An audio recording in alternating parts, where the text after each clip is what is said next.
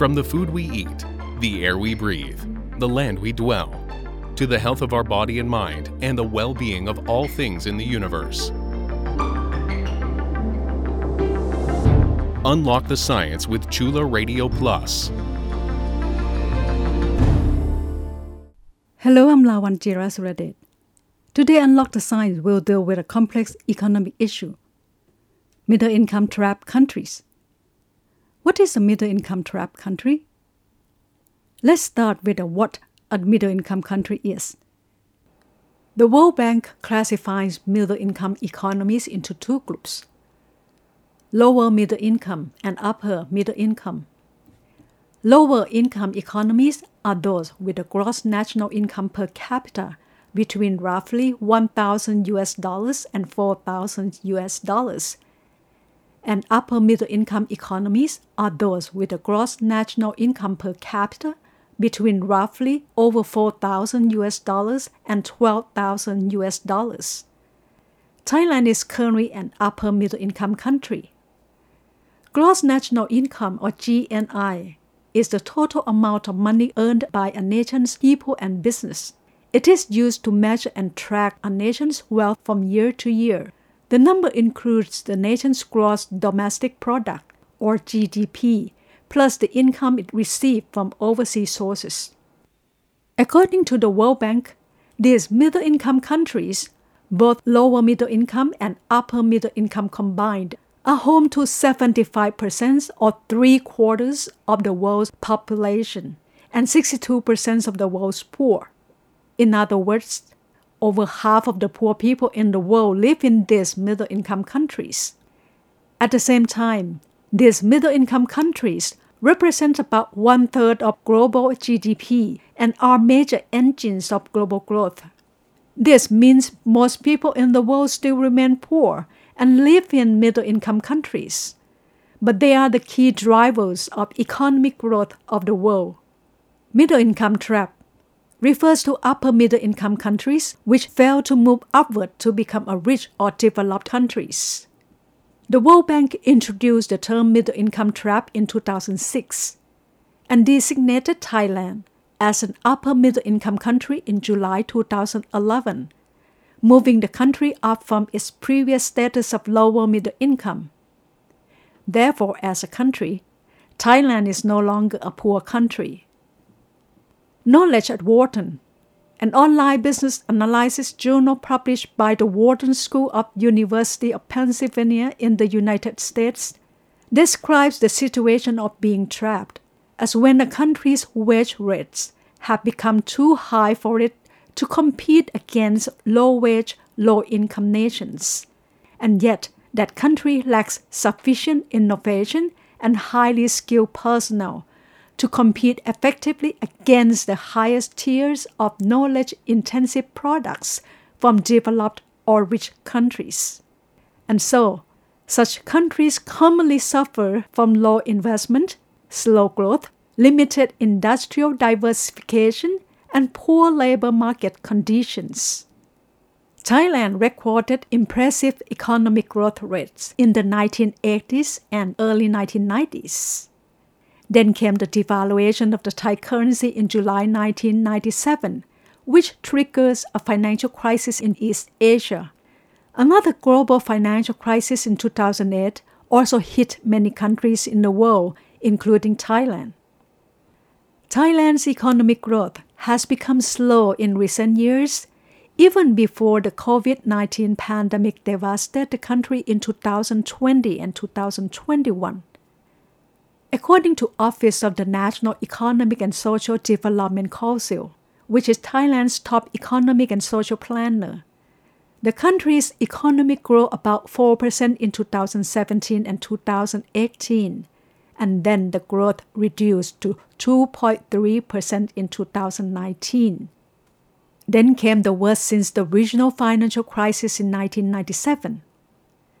Thai economy shrank 6.1% in 2020, as export of goods, private consumption expenditure, and total investments, which all are key economic drivers, dropped in the year. Many projections also see another bust years in 2021.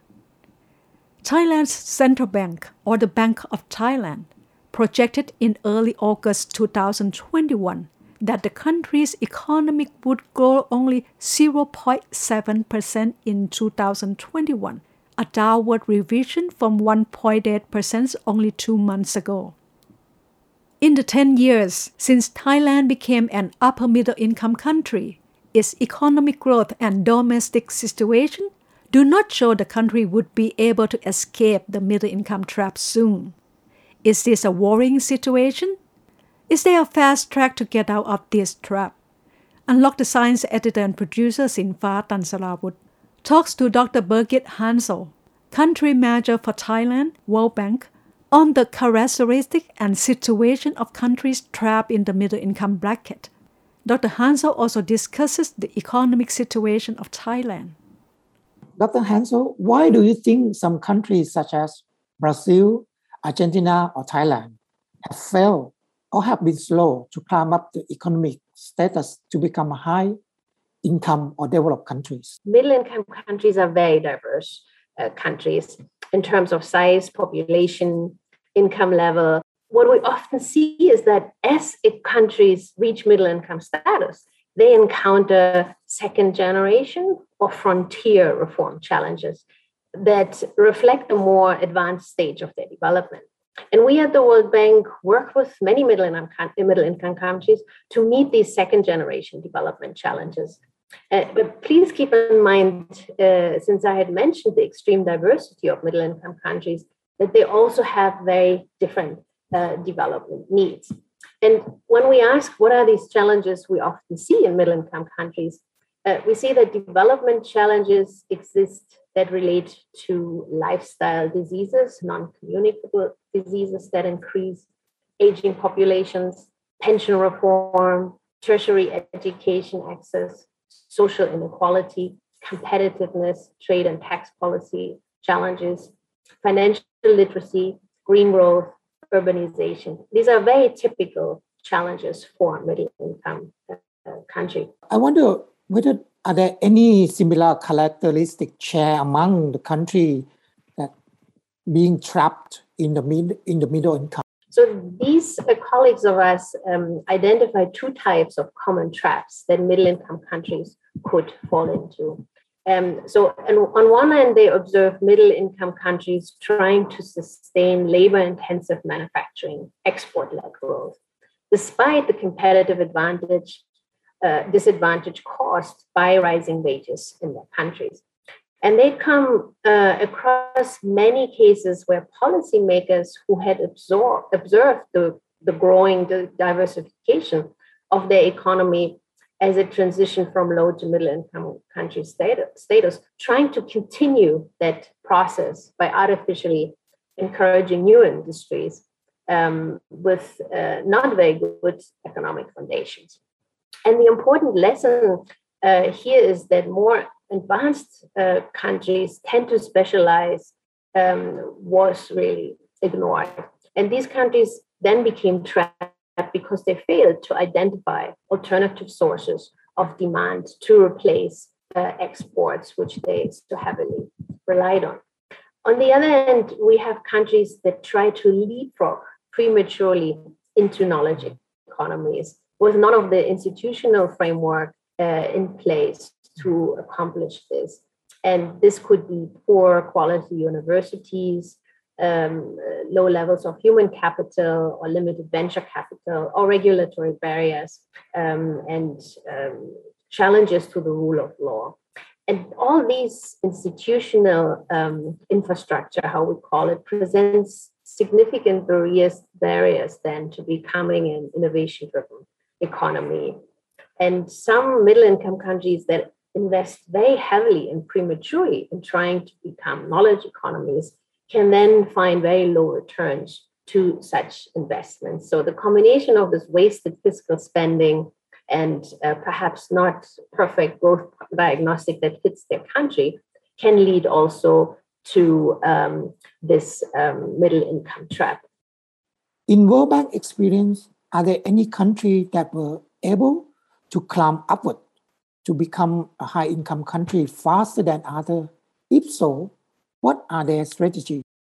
What we are seeing in terms of policies and strategies in countries that were successful are the following. So first, it is really difficult to achieve high growth without strong macroeconomic stabilization policies. So sound fiscal, monetary, and financial policy making supports long-run economic growth because it helps countries to control inflation, avoid deep economic crises, and be resilient to cyclical volatility that all markets face globally. Second, what we observe is that strong institutions and rule of law are essential to growth. So the quality of governance, including public sector efficiency, control of corruption, the effectiveness of legal systems, enforcement of contracts, are all really strongly correlated with economic growth. And likewise, we see that an overburdening government that distorts markets or interferes in the economy and weakens private sector leads to lower growth. Third, an important factor is investment in education and human capital development. So this is really very crucial, also especially for Thailand at its development stage. And because as the returns to physical capital accumulation diminish, the rate of productivity improvements and technological innovations depends largely on the presence of highly skilled human capital. And fourth and final, open and competitive market support is really important to promote increased specialization. So efficient resource allocation based on the comparative advantage, improved productivity, diffusion of knowledge and technology is really key. World Bank designated Thailand as an upper middle income country in July 2011.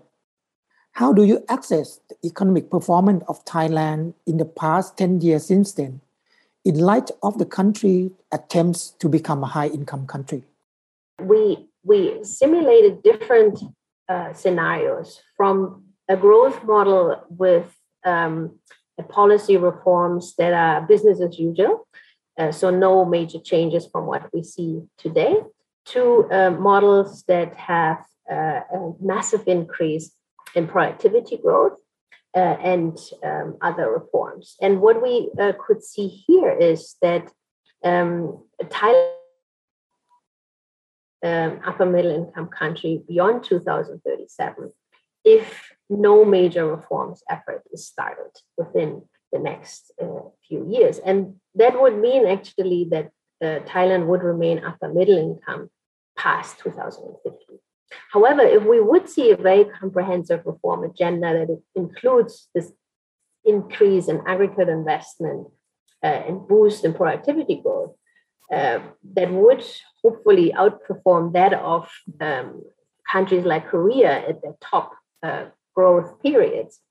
If we would see improvement in human capital growth and increased female labor participation and improved public capital efficiency, then Thailand could become a high-income country around 2040. Do you have any suggestion for Thailand in particular in dealing with its current economic situation and for the country to be able to move upward? Thailand would need to implement structural reforms that boost investment and productivity growth. So both at the same time. And if we really would like to see high growth, high income growth in the beyond in the shorter term, we would need to really sustain long-term average growth rates of over 5%. And that would really require a doubling of the rate of both private and public investment and maintaining a total factor productivity growth, as I said, that is similar to the growth that South Korea had when it was at Thailand's level of GDP per capita. We will take a short break now. You are listening to Unlock the Science on Chula Radio Plus. According to a World Bank paper published in March 2016, out of 101 middle-income countries in 1960, only 13 became high-income or developed countries by 2008, based on per capita income level relative to the United States. These 13 countries and territories are such as Japan, South Korea, Singapore, Israel, Greece, Spain, Hong Kong, and Taiwan. In the same paper, World Bank said many countries in Latin America and the Middle East have remained in the middle-income trap for 4 to 5 decades. Why were only a handful of countries in the world able to escape this middle-income trap? To help us understand more on this issue, Associate Professor Dr. Piti Srisangnam of Faculty of Economics, Chulalongkorn University, will share his thoughts in his talk to Unlock the Science editor and producer, Sinfa Tansarawut. Dr. Piti also mentions the key factors that he thinks might be able to help Thailand get out of this trap. Do you think that being trapped in a middle-income bracket is a worrying situation? To be frank with you, I think this is the one thing that we have to worry. But another thing that we should be more worried is not just the income level, but the development level of the economies of Thailand. Because actually for the economists, I think we separate between these three words. The word income, the word development, and the word modernization, which sometimes people who is not studies economics may confuse between these three words, right? For example, the concept of income, like I told you earlier about the income level of each economies. They calculate this number by using the GDP divided by number of populations, where GDP means the market value of the goods and services that countries can produce within a period of time, maybe 1 year or one quarter or 1 month, divided by the number of populations. Hence, some countries may have a very, very huge GDP, but they seem to have a also very, very huge number of populations. So the denominator make GDP per capita seems to be too low than it should be. Another reason is that sometimes the living standards, the living cost of each countries around the world is also different, right? So some countries may have a very, very high GDP per capita, but if the goods and services in that country is very, very expensive, so quality of life in that countries may not that good compared to the countries that may have a low income in money terms, but they can purchase more power, right? And the last thing we have to also consider about this problem is the problem of inequality. Because sometimes the countries may earn a very, very huge GDP, but that GDP was concentrated to only one group, a handful of people. So in these situations, that means the average income per head per year mean nothing, right? What do you think are the key factors hindering Thailand to further climbing up the economy status to become a high income or developed countries? Okay. In this case, right, there's a study by the World Bank as well, right? Because the concept of middle income trap was forged by the World Bank. So in the year 2016, 10 years, 10 anniversaries after World Bank using the words middle income traps, they have the one paper. This one paper called The Middle Income Traps Turns 10 by the World Bank in 2016. They do quite good survey on the academic paper that try to understand the root cause of, trapped inside these middle income traps and how to escape these middle income traps. So they published 10 factors that can help or assist one economies to get out of this middle income traps. So if you ask me why we are in the middle income traps, maybe because we run out of these 10 factors. These 10 factors start from the first one, trade and technologies. So we need international trades, we need technologies in order to help us develop and get out or escape out of these middle income traps. And the second key success factor to escape the middle income trap is the new ideas and innovations. And to get a new idea and innovations, you need educational reforms, and you need to invest more on research and development. The good example of this case is the case of the countries who can escape middle income trap in the past 50 years, especially the case of South Korea. South Korea invests 4.4% of its GDP in research and development, compared to Thailand, less than 0.1%. So we need more on these issues. And then the third one, you need a better financial service. You need a better risk diversification process. With the help of financial institutions, with the help of financial intermediaries, people feel more safe. People can diverse their risk and take chance to become an entrepreneur, to become a businessman, to become the guys who can, create value. The fourth one, we talk about development, urbanizations. We talk about how to develop the cities in a more livable conditions. This is also very helpful, right? Because when we talk about this economic development, we don't just talk about money terms, but we also need to talk about how people feel about their life, how people can enjoy their life, right? And the fifth one, they talk about cohesion and inequality. The six factors, we talk about corruptions and accountabilities. We need a better rules and regulations. We need a good governance, right? Because we don't want economic rents. We would like all the resources to, pass through and give better life for people, not to the corrupted or crooked politicians or, government officers.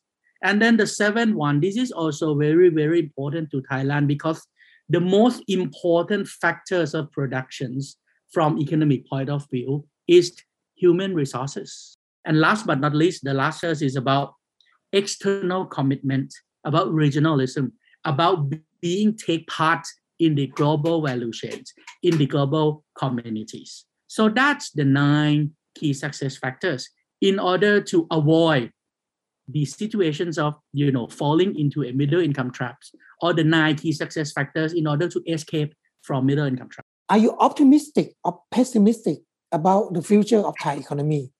And do you think whether Thailand will be able to get out of this middle income trap? If we do nothing, just make it like, business as usual. By estimations, we will get out of this middle income trap automatically, maybe in the year 2050, 2060s. But it's take too long a time, right? We don't want to wait that long.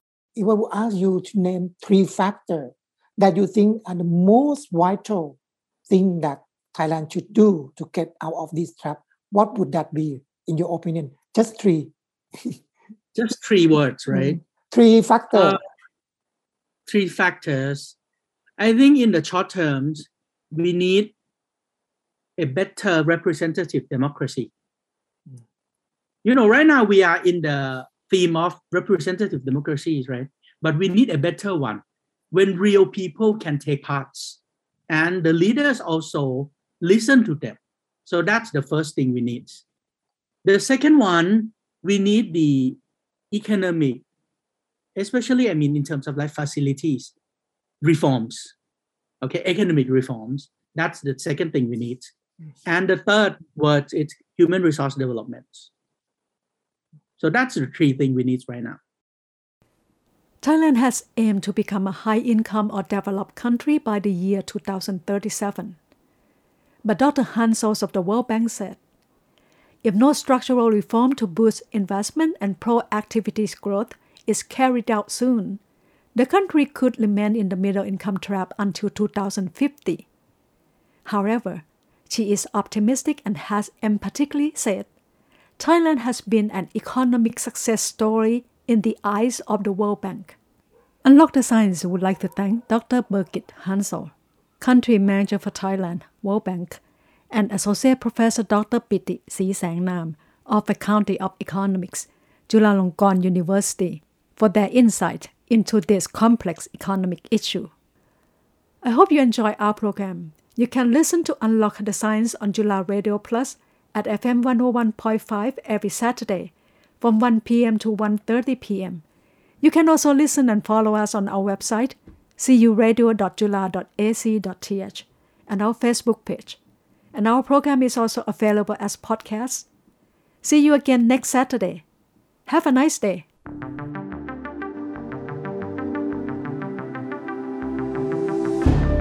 Unlock the Science is edited and produced by Sinfa Tunsarawut with Lawan Jirasuradet as the program host and co-producer.